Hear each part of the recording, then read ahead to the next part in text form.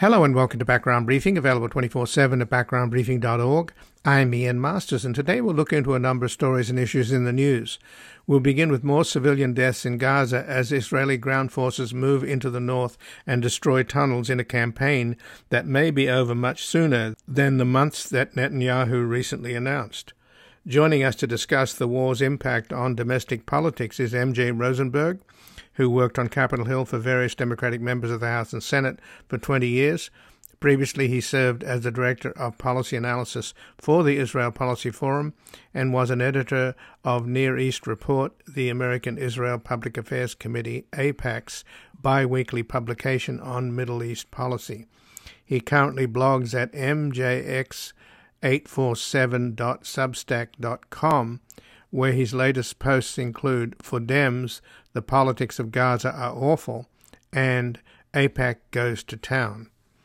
Then we'll examine the role of the Council for National Policy, founded by right-wing fundamentalists and oil barons, which was key to electing Trump and has backed Mike Johnson, the new House Speaker, with fossil fuel money. Joining us is Ann Nelson, an author and lecturer in the fields of international affairs, media, and human rights. As a journalist, she covered the conflicts in El Salvador and Guatemala and won the Livingston Prize for Best International Reporting from the Philippines. She served as the director of the Committee to Protect Journalists and was the director of the international program at the Columbia School of Journalism, where she created the first curriculum in human rights reporting. Her books include Red Orchestra, The Berlin Underground, and The Circle of Friends Who Resisted Hitler, and Suzanne's Children, A Daring Rescue in Nazi Paris. Her latest book is Shadow Network, Media, Money, and the Secret Hub of the Radical Right, now out in an updated paperback version. And we'll discuss her article at The Washington Spectator, How Christian Nationalists, Big Oil, and the Big Lie Seized the Speaker's Gavel. And before we begin, Background Briefing's mission of building a reality-based community in post-truth America is taking on a new urgency now that we have a fundamentalist Christian theocrat in charge of the People's House, as Trump's insurrectionists, know-nothings, election deniers, and armed and angry cult followers threaten to take over the executive branch, having already captured the judiciary. We are in a fight between those who no longer believe in democracy and those who have to defend it or see it die. Please make a tax-deductible donation at backgroundbriefing.org/donate or at our foundation, publictruthmedia.org, so that we can continue to seek out facts and information to awaken America's silent majority before democracy is trumped by fascism, wrapped in the flag and carrying a Bible. And joining us now is MJ Rosenberg, who worked on Capitol Hill for various Democratic members of the House and Senate for 20 years. Previously, he served as Director of Policy Analysis for the Israel Policy Forum and was an editor of Near East Report, the American Israel Public Affairs Committee, AIPAC's bi-weekly publication on Middle East policy. He currently blogs at mjx847.substack.com, which we'll link to at backgroundbriefing.org. And his latest posts include "For Dems, the politics of Gaza are awful," and AIPAC goes to town. Welcome to Background Briefing, MJ Rosenberg. Thank you, Ian. Well, thanks for joining us. And this is obviously a difficult time for American Jews, and particularly those that have always supported a two-state solution. And while they love Israel, they also have compassion for the Palestinians. But this is not a time where there's a lot of compassion being shown to the Palestinians. And my understanding is that if you follow Israeli media itself, there's very little coverage of what's actually happening in Gaza in terms of the collateral damage, as they say. But nevertheless, on our television screens, we are seeing, and you've written about it today, what's it, 8,500 dead, and 3,500 dead children in Gaza? and that was last night's numbers. So, and there's a terrible bombardment going on right now. So those numbers are outdated already. It's just continuous, and it's just awful. And I don't know how anyone can defend this war. If you just the sheer numbers, 1,400 people were killed. That was an absolutely monstrous act. But if 1,400 being killed is monstrous, what's 8,000? That's going to be a lot more than 8,000. It's just this weird. The whole thing is shocking to me. It's also shocking to me that the Israeli people would be willing to allow their sons. The women don't serve in combat positions in Israel. Allow their sons or send their sons, to fight in this war, which is going to accomplish absolutely nothing but carnage on both sides. Much more on the Palestinian side, but to have your kid die in a war for nothing. Everyone knows they're not going to defeat Hamas. They're not going to extirpate Hamas, or exterminate Hamas. Hamas is going to be there and have to be dealt with in any case. This is, in my opinion, totally pointless and savage. I just don't get it. Well, one of the reasons why, apparently, the hideous murder of Israeli citizens, women and children, old and young, and those young people celebrating at a music festival. Yeah. One of the main reasons it happened, as far as I understand, is that Netanyahu and his National Security Minister, Ben-Gvir, sent 3 battalions of soldiers that were normally on the Gaza border into the West Bank because the fundamentalist Jewish worshippers, the West Bank settlers, the religious ones, had a big convoy that went into Nablus to worship at Joseph's tomb. So yeah, he even though he was warned, the people from the kibbutz that was, they experienced the massacre. They called the military authorities, they called the government, and they said, we're seeing strange things going on the other side of the border. Like, what's going on? You should look into this. And one minister, a very right-wing minister, Avigdor Lieberman, prepared a whole paper about the dangers emanating from Gaza, and mentioned even that they might use the what do you call those airplanes that they flew over the wall with? He mentioned that they come over the wall, and it was ignored. It was a 10-page paper. So yeah, and what you say about he chose instead to make it possible for the religious settlers on the West Bank to not have their religious celebration disturbed. That was of more concern for him than the lives of the Jews, Israelis, living in southern Israel. I mean, we're always appalled at the idea that Trump is still in office, survived his term. I would think that this guy should have been out of office the next day. Right. I mean, well, I think that incredible malfeasance. It'll probably all happen after this. The dust is settled. I'm sure there'll be some retribution in Israel. Yeah. In terms of the electorate. But what do you make, though, of this intelligence report from the intelligence ministry, which is now being described by Netanyahu as a concept paper, but it basically lays out a strategy of continuing, what wasn't finished in 1948, which is essentially the ethnic cleansing of Gaza, and that is at least the aim in this paper. And it does seem, to some extent, the current strategy is going along with some of what's in this intelligence paper, because it looks as if the IDF is going to pound the north of Gaza into rubble and occupy it, and then drive everybody down into the south where they'll all be living in tents. So then the question will be, who do they dump these people on? No, this is, I saw that report, and I have no doubt that's what their plan is. I don't think they'll be able to pull it off. I mean, where are they? The Egyptians aren't going to let them, let the Palestinians come in. We're pushing them up against what? I mean, but as far as it's sort of like they don't seem to think things through. This whole war is about not thinking things through, like what happens the next day. But I think the goal, what they want, is exactly what you said: the complete ethnic cleansing. Well, we're seeing the ethnic cleansing of, it's a horrible phrase, but that's what it is, the ethnic cleansing of the North, and ultimately, I think they would want the entire what they call the Gaza Strip empty of Palestinians.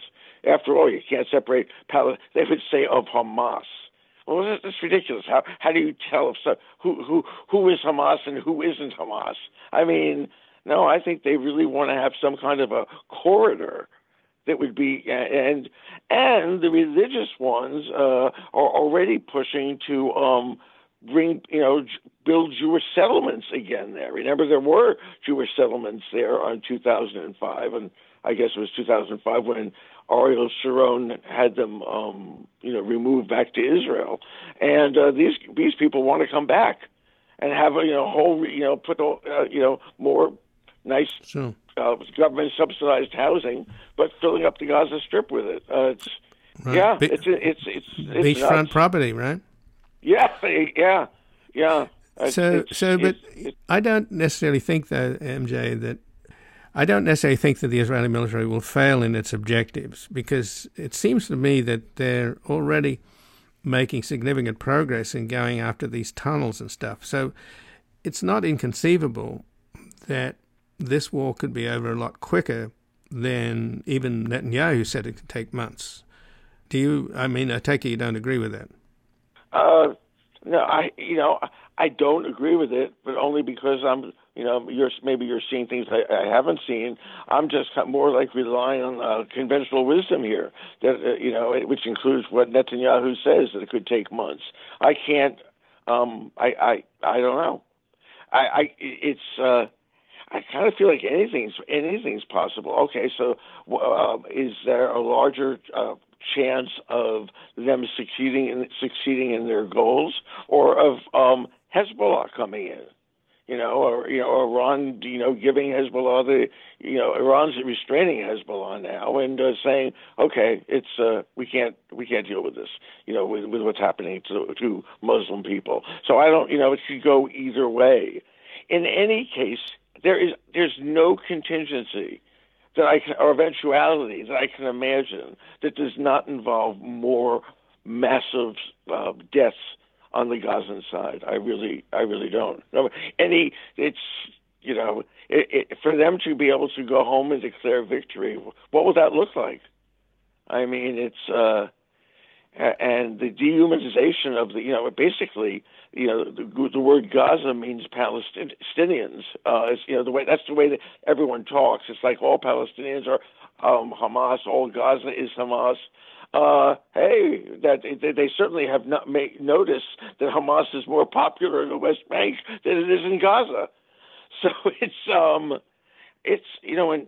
when Palestinians and other people talk about Nakba too, I think it's possible.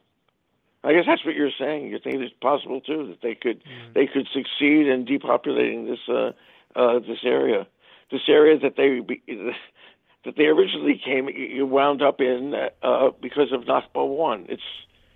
I just think that one of the best armies in the world with the latest equipment, with 400,000 men, should be able to defeat 30,000 fighters living in tunnels.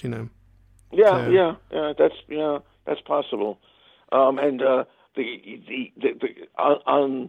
Unless Biden somehow puts a stop to it, his numbers are dropping precipitously. And I just saw today that article in Haaretz, it was based on some poll, that Arab Americans and Muslims have dropped. Their support for Biden in the next election has dropped dramatically. What about that's also would be true of other groups and including progressive Jews and progressive Protestants and Catholics and anything else. I mean, this is not the kind of presidency Biden would have envisioned and would want. And especially when you have the progressives. What are the progressives in the Democratic Party asking for? They're asking for a ceasefire. How does a president of the United States reject the idea of ceasefire, which to most people seems like a neutral position, because it essentially is. But AIPAC is out there. I got a email from them yesterday urging me to send money to defeat 16 Democratic progressive congressmen who refused to sign the letter that AIPAC wrote, a one-sided letter, condemning what happened on October 7th, but then going on and just repeating all Israel's lines and ending with victory for Israel and all that. And these 16, mostly minority, mostly African Americans, Latinos, and women, they're targeting them. At the same time, they're raising money for Josh Hawley and the Ted Cruz and the new Speaker of the House. I think I think Biden has to watch over one shoulder of it at the progressives who are the basic constituency of the Democratic Party, but then there's the AIPAC funders, not the Jewish vote. Jewish vote it's not the Jewish vote. It's this particular group of AIPAC people who are billionaires and give lots of money to campaigns, and they already know who they're running for. So do you think that Biden has a suicide pact with Netanyahu? Because he hates Netanyahu and all he stands for. He hates him. Yeah, I don't think he has a suicide pact. But it could end up being that. He thinks he can handle Netanyahu. That smother him with love stuff that he did. It's not working. I think that Biden, like most politicians, the only thing he really cares about is getting reelected.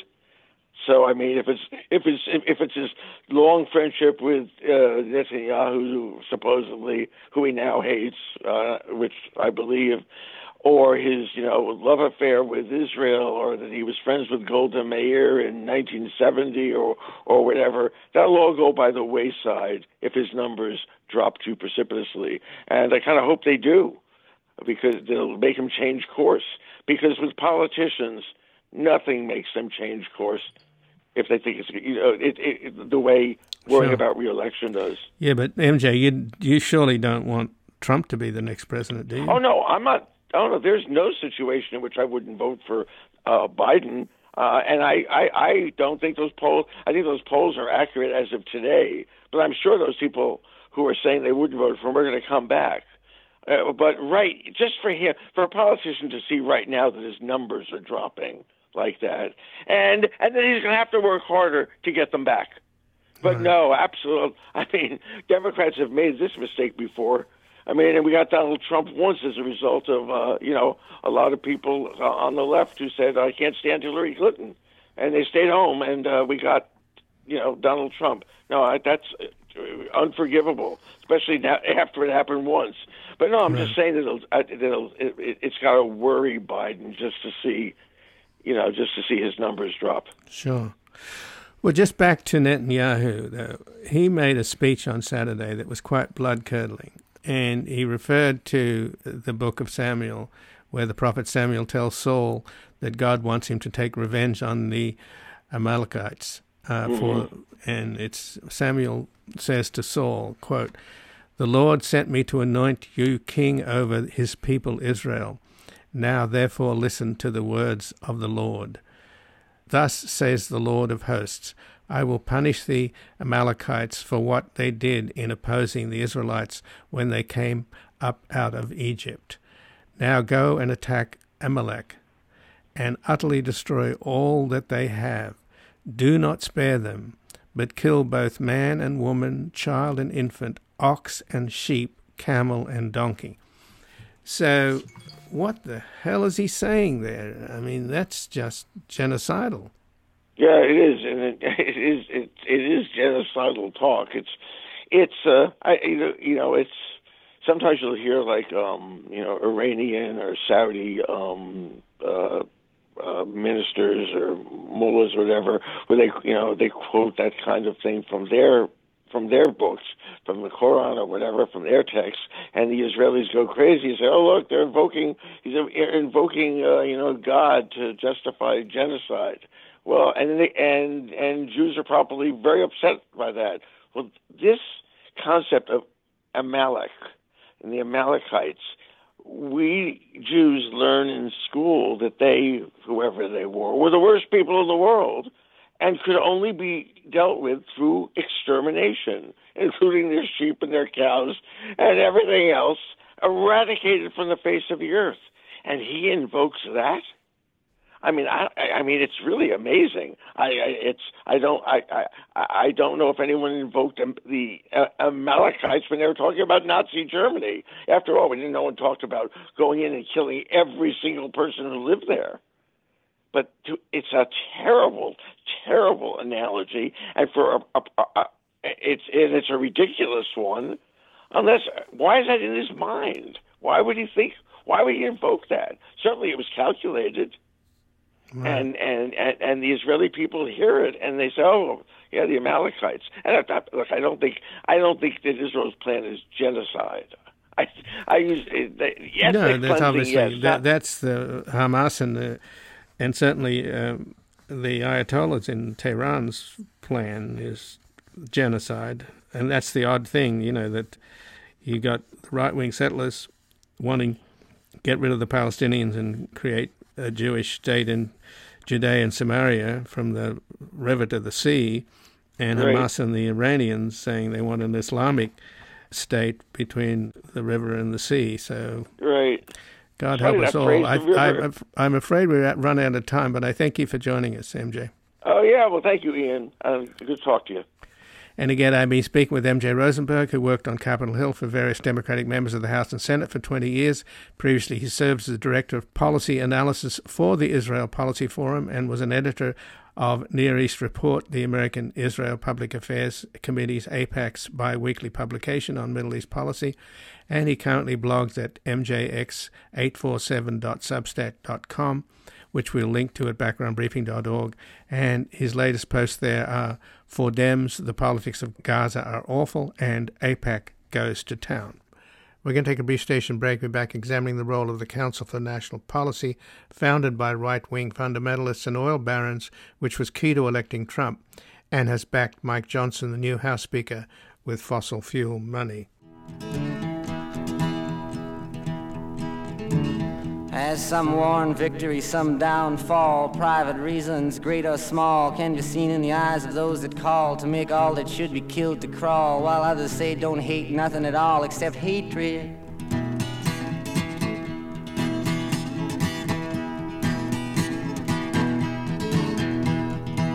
Disillusion words like bullets bark as human gods aim for their mark, make everything from toy guns that spark to flesh-colored Christs that glow in the dark.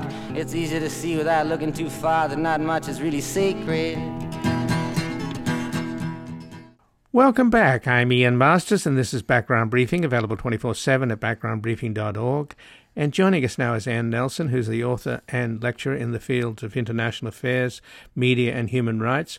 As a journalist, she covered the conflicts in El Salvador and Guatemala and won the Livingston Award for Best International Reporting from the Philippines. She served as the director of the Committee to Protect Journalists and was a director of the international program at the Columbia School of Journalism, where she created the first curriculum in human rights reporting. Her books include Red Orchestra, The Berlin Underground and the Circle of Friends Who Resisted Hitler, and Suzanne's Children, A Daring Rescue in Nazi Paris. And her latest book is Shadow Network, Media, Money, and the Secret Hub of the Radical Right, now at an updated paperback version. And she has an article at the Washington Spectator, How Christian Nationalists, Big Oil, and the Big Lie Seized the Speaker's Gavel. Welcome to Background Briefing, Ann Nelson. Thanks, Ian. Well, thanks for joining us, Ann. And in your book, Shadow Network, Media, Money, and the Secret Hub of the Radical Right, you document the critical role of the Council for National Policy, the CNP, and it's extraordinary to realize how they finally scored such a big prize with capturing the speakership, but they've labored for decades, I'm quoting from your article, to purge the Republican Party of moderates and replace them with right-wing extremists. And none other than the CNP Board of Governors member Leonard Lear met with Trump in 2016 when his campaign was flailing and presented him with a list of ultra-conservative candidates for the federal judiciary. And then the CNP sent strategists. They rallied thousands of mega Christian leaders to New York City on behalf of Trump's struggling campaign. So take us back to that moment, if you will, and just to show how much they put Trump in the White House. And the deal, of course, involved having to take on Mike Pence as the vice president. Sure. Well, for those of us who are old enough to remember, when Trump emerged from the primaries as the front runner in May of 2016, it really caused a great deal of surprise because he basically emerged as a reality show candidate. And that meant in terms of traditional political operations, he didn't have strategists. He didn't have a ground game with canvassers to go door to door. He had a lot of the fundamentalists and evangelical voters who were never Trumpers because they regarded him as sinful, and he didn't have a war chest.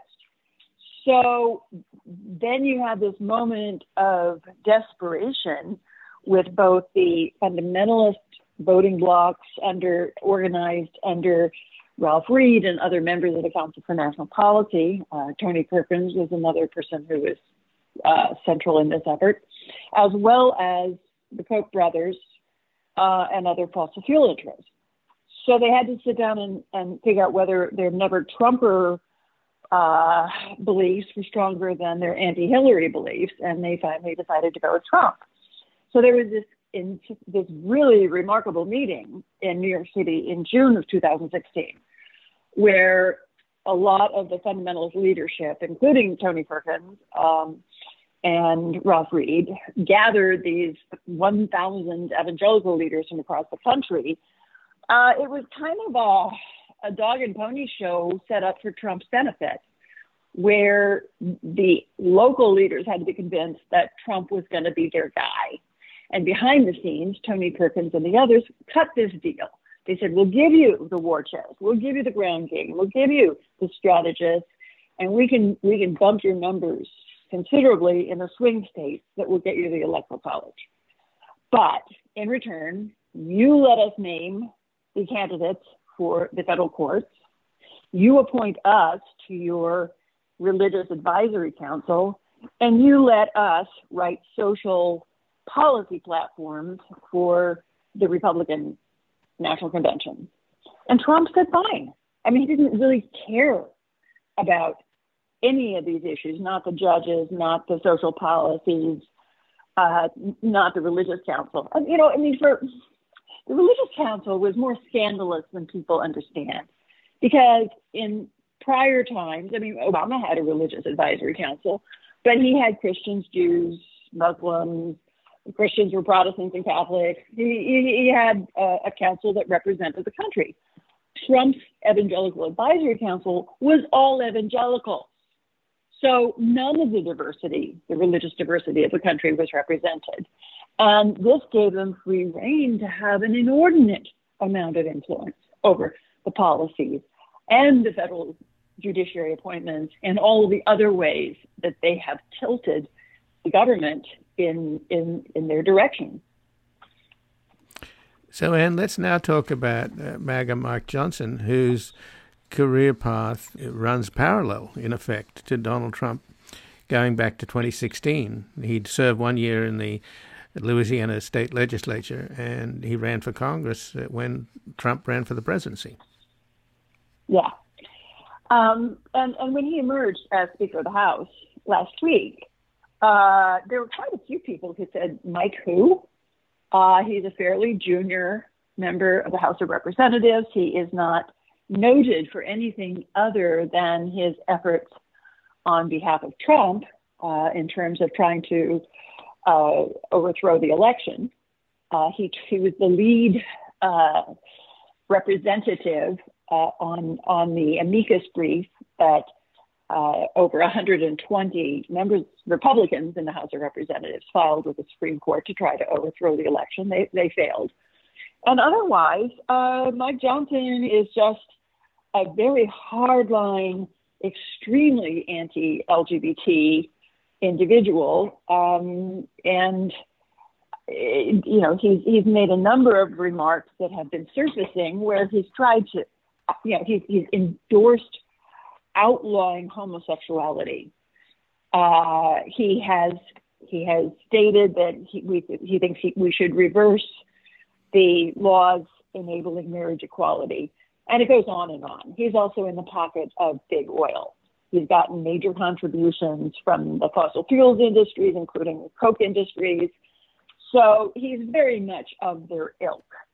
Now, what was interesting was that since I've been following the Council for National Policy now for over 6 years, I decided to look at the videos from their secret meetings, which have been posted by a group called Documented.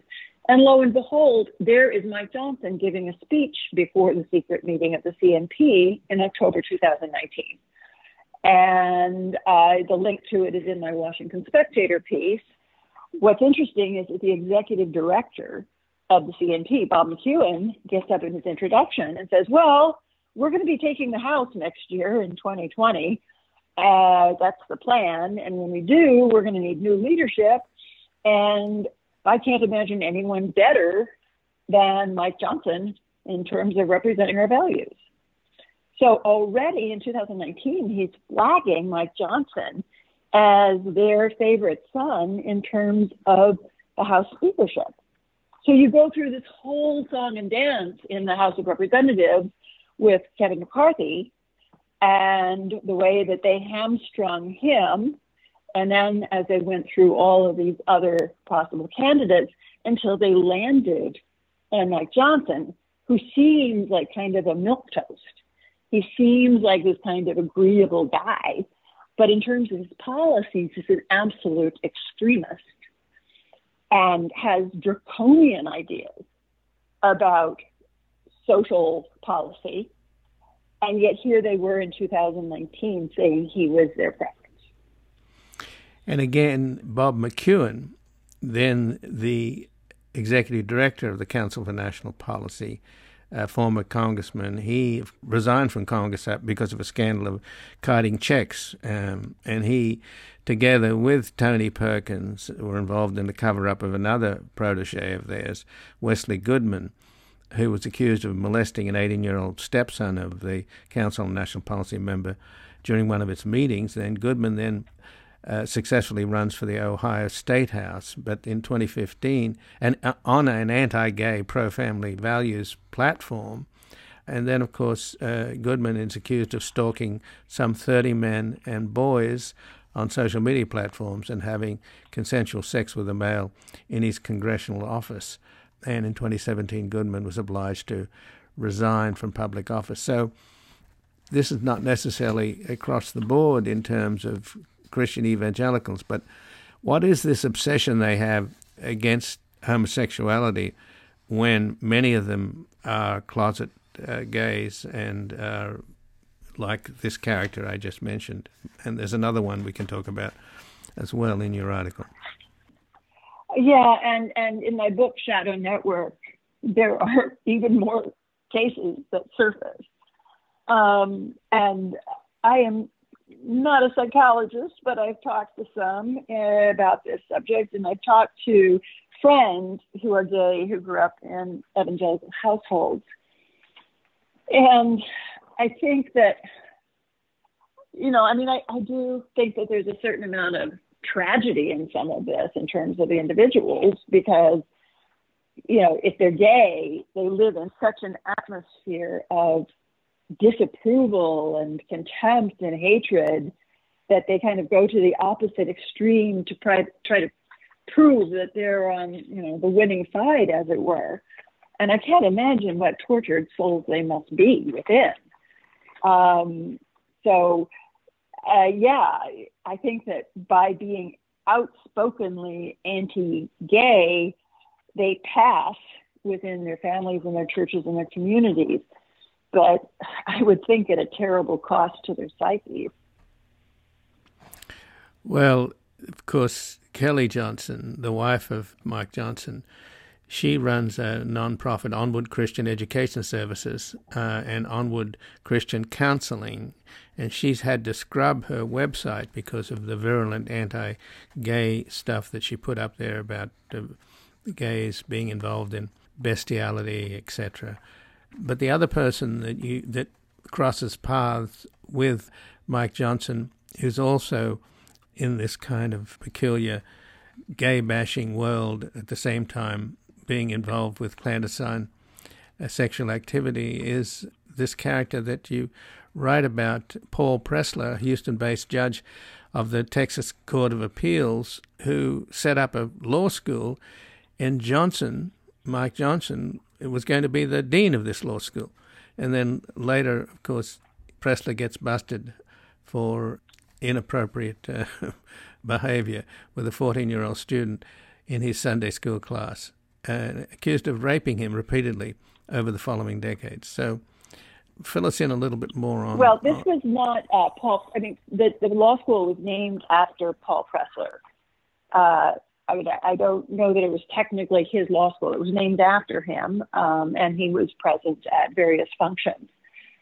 But the lawsuit involving the 14-year-old Sunday school student, that lawsuit is actually ongoing in Houston. The young man's name was Dwayne Rollins. And it's really, I write about it in Shadow Network. Not only did it go on over decades, Pressler recruited, he has accused Pressler of recruiting him from his Sunday school class, bringing him to his home while Pressler's wife is present, and having his way with him. And, Rollins claims that this experience basically ruined his life. He fell into substance abuse and had grave difficulties until he finally got some kind of counseling. And then other men came forward and said that they'd had the same experience or similar related experiences with Pressler. So again, I open Shadow Network with Paul Pressler, the judge in Houston, and his colleague Paige Patterson, who headed the Southern Baptist Seminary in Dallas. And when I was researching the book, I went to the seminary, and they actually had stained glass windows to Pressler and his wife, and as I recall, his dog in the seminary, as well as one to Patterson and his wife. Now, Patterson had to resign under a cloud because he had had sexual abuse reported to him at the seminary and basically took no action. And so since I wrote the book, the whole set of sexual scandals in the Southern Baptist Convention have blown up. Robert Downen, then at the Houston Chronicle, did an amazing investigative job tracking various cases. And as I've written, a lot of the origins of the Council for National Policy lay with the Southern Baptist Convention and other fundamentalist churches that were really seeking to roll back federal regulations that affected their communities in the South. So, but nevertheless, Mike Johnson was supposed to be the first head of this Christian law school in Shreveport, the Pressler School of Law, right? And he doesn't mention that now in his bio. No, his congressional biography doesn't mention that ever existed. Correct. Well, and he was publicly named dean. The law school never opened its doors. It had various financial and administrative malfeasance. So it's part of Johnson's past that he has not wanted to advertise. Well, let's talk about the fact that he represents Shreveport, which is, it's all about fossil fuels and the oil patch. And interesting enough, his first act as Speaker of the House, he's now trying to pass legislation to help the fossil fuel industry, at the same time cut money for the IRS, which has a plan to make it easier for citizens to file taxes for free which, H&R Block and these other TurboTax companies are lobbying hard against. But essentially, the first cuts are coming from the IRS's ability to get revenues from rich Americans who don't pay their taxes. So he's certainly a servant of the fossil fuel industries and big money. He's right out of the gate making that clear. So what do we know? I mean, isn't there an obvious link there between the fact that he's a global warming denier and all of this fossil fuel money that's fueled his political career so far? Absolutely. And as I point out in my Washington Spectator piece, his ties to the fossil fuel industries are apparent. In his Council for National Policy speech, he's very coy. He says, last night I just happened to get invited to a private little dinner with Charles Koch and his favorite conservative donors. That is a tell. And as it happens, of all of his campaign contributions, the industry that has contributed the most is the oil and gas industry. And of that contribution, over 10% comes from Koch Industries. So that's where his bread is buttered. And I think you would say that he's been an attentive servant of those industries. And it's not that much of a surprise. There's a whole body of congressmen, especially since you have the involvement of dark money in the picture after Citizens United, where the dark money organizations, such as those in the Koch network, are pouring money into these campaigns. And if they want to stay in office, they pretty much have to give obeisance to the people who are paying their bills. So I think until you deal systematically with dark money and campaign finance reform, this is going to be an ongoing problem. Well, one of the people that advises Mike Johnson apparently is this phony historian, David Barton, who has made up this history of how the United States is a Judeo-Christian nation anointed by God, and all the founding fathers, they didn't want to protect the government from the church. They wanted to protect the church from government. So he turned the whole idea of the separation between church and state and the wall that Jefferson created. And, of course, we know from the real history that the founding fathers came out of an environment with religious wars in Europe and the vestiges of the witch burning in Salem, etc. And Tom Paine, of course, the intellectual spark of the revolution itself, was an atheist who said that belief in a cruel God makes a cruel man. And that seems to describe a lot of these Southern Baptist evangelicals, particularly this new crowd that is so militant and full of hatred and vengeance. And this guy is now their spear carrier. And David Barton is still advising him and helping him staff up his speaker's office. And Barton describes his protege, Mike Johnson, as being a man with a very pleasant smile, but a killer instinct. So I think people forget that this presentable, friendly face was also behind the scenes working to scuttle the previous speaker who got the nomination, Tom Emmer, by running around telling all of his colleagues on the Christian right inside the Congress, that reminding them that Tom Emmer had voted for gay marriage. And that was what undid Tom Emmer, and he then resigned, and then suddenly this guy comes out of nowhere and is the next speaker. So for all of his piety, he's a real political operator, this guy. Yeah, I as it happens, I gave a talk at New York Cathedral of St. John the Divine on Sunday. And, I was obviously thinking about this subject as I prepared it. And it struck me that this cohort of fundamentalists are very, very wedded to the Old Testament and the concept of the God the Father, God of wrath, who shall smite ye down, take revenge, a jealous God. Really, you can pull quotes from the Old Testament that are quite appropriate for Halloween, and they don't seem to pay any attention at all to the Beatitudes. Blessed are the poor. Blessed are the meek.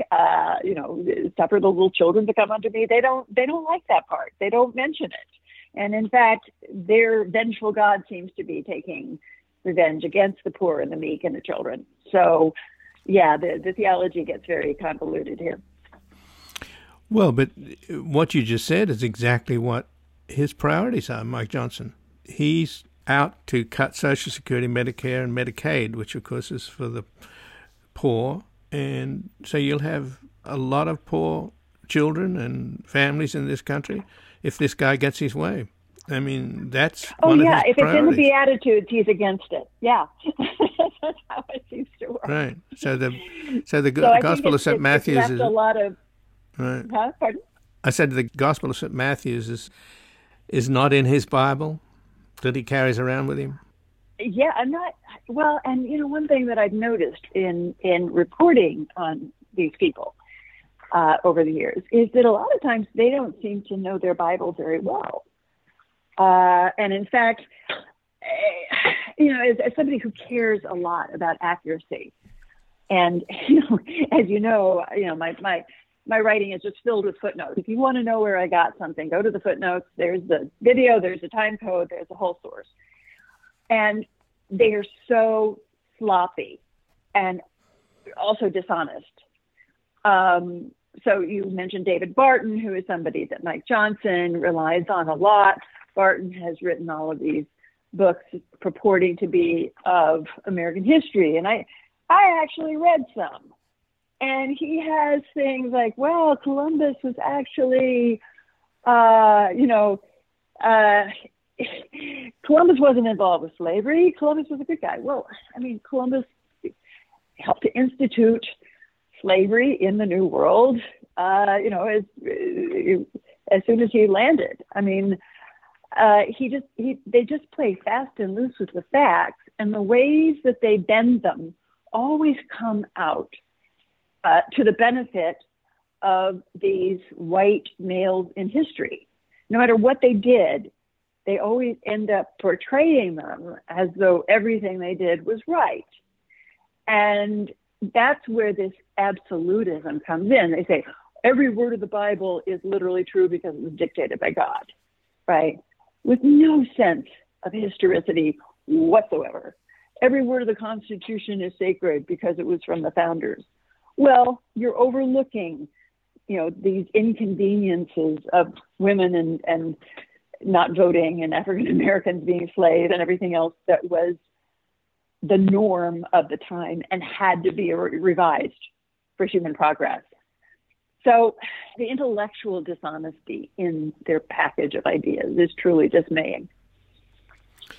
But in terms of their basic philosophy, though, aren't they totally in keeping with Leonard Leo and his philosophy, which is moral authoritarianism and laissez-faire capitalism? And that describes the kind of people that he's put on the Supreme Court. All six, in fact, of the ultra-conservative majority of the Supreme Court seem to follow along those lines. And the history of Mike Johnson is one of moral authoritarianism and laissez-faire capitalism, to the point where he doesn't care about our children and grandchildren in terms of global warming. The more you pump out of the oil fields in Louisiana, the better for him and his sponsors. So the thing that bothers me about these, holy rollers and Bible bashers is that they want to control us. And he's now the third most powerful person in the country. So does it bother you, Anne, that this guy is out to control us? Or do you believe that? Because I certainly do. Well, you just raised a lot of complex issues in one sentence. And I just, I just tweeted something yesterday that, thought that arose from this work, which is that, in the past, the Southern Baptists and the Pentecostals and the New Apostolic Reformation and the conservative Catholics, as you noted, they were, the sects were killing each other in Europe, and certainly in the United Kingdom in the past. And one reason the country was founded and constructed the way it was in the United States was to say we can live together in an atmosphere of tolerance for any religion or lack of religion. That's how the founders defined religious freedom. So that idea has been taken by all of these groups. Religious freedom means their ability to impose their religion on everyone else, which is really turning it on its head. But that's what faux historians like David Barton do. In terms of their ultimate goals, I do think that, as I say, it's fueled by the fossil fuels industries. Because, again, when you go to these churches and see who's actually there, I grew up among them, and I must say that these people didn't really have the will or the means or the strategy to propel this movement. I think you had to get the big money from the fossil fuels industries and the others, along with political strategists like Ralph Reed, pushing it. I think that the religious element is an instrument that's used to win their political will. But I also have no doubt that once, if we allow them to take over all three branches of government, they will not relinquish power voluntarily. Well, Annie, you've described what I was trying to suggest much more eloquently than me in terms of why I fear these people so much. But just in closing here, Senate Democrats plan to subpoena the Republican megadonor Harlan Crow and Leonard Leo. And this, of course, finally, I guess Sheldon Whitehouse has managed to get Dick Durbin off the dime here. And what do you think is going to happen there? Clearly, Leo does not want to go public and be in any way answerable to anybody except his billionaire buddies. Well, I am somewhat certain of what's going to happen, which is that Leonard Leo and his allies will continue to engage in a lot of whataboutism. And anything that has to do with Harlan Crow or the Kochs or anyone else, they will say, oh, but there were Democratic mega donors too, which is true, but the Democrats didn't try to overthrow an election. I mean, they kind of leave out the essential part. But then, departing from that, I'm afraid we're going into another year of a real bare-knuckle struggle for the future of democracy, not just in the United States, but in as much as the United States is an indicator for the world, I think it has vast consequences. So I would bet good money that that's what we're looking at. And once again, the level of civic engagement across the country, especially in swing states, is going to be of momentous importance. And many people describe what's happened to much of this country since they don't teach civics anymore, that we have a kind of civic desert. So that is clearly tied in with the enormous amount of ignorance that's pervades via social media, etc. So, but look at what they're doing. The people who try to teach civics, the public schools, the public school teachers, the public school librarians, they are under direct attack. Of course. That's not a coincidence. These people don't want civics taught. Oh, yeah. These are, public servants who do a lot of work for very little money, and they're being shamefully attacked simply because these people don't want our children learning civics. Well, Ann Nelson, I thank you for joining us here today. I appreciate it. Thank you, Ian. Good luck to us all. Indeed. And again, I'll be speaking with Ann Nelson, who's an author and lecturer in the fields of international affairs, media, and human rights. As a journalist, she covered the conflicts in El Salvador and Guatemala and won the Livingston Prize as Best International Reporting from the Philippines. She serves as the director of the Committee to Protect Journalists and was the director of the international program at the Columbia School of Journalism, where she created the first curriculum in human rights reporting. Her books include Red Orchestra, The Berlin Underground and the Circle of Friends Who Resisted Hitler, and Suzanne's Children, Daring Rescue in Nazi Paris. And the latest book is Shadow Network, Media, Money, and the Secret Hub of the Radical Right, now out in an updated paperback version. And she has an article at the Washington Spectator, How Christian Nationalists, Big Oil, and the Big Lie Seized the Speaker's Gavel.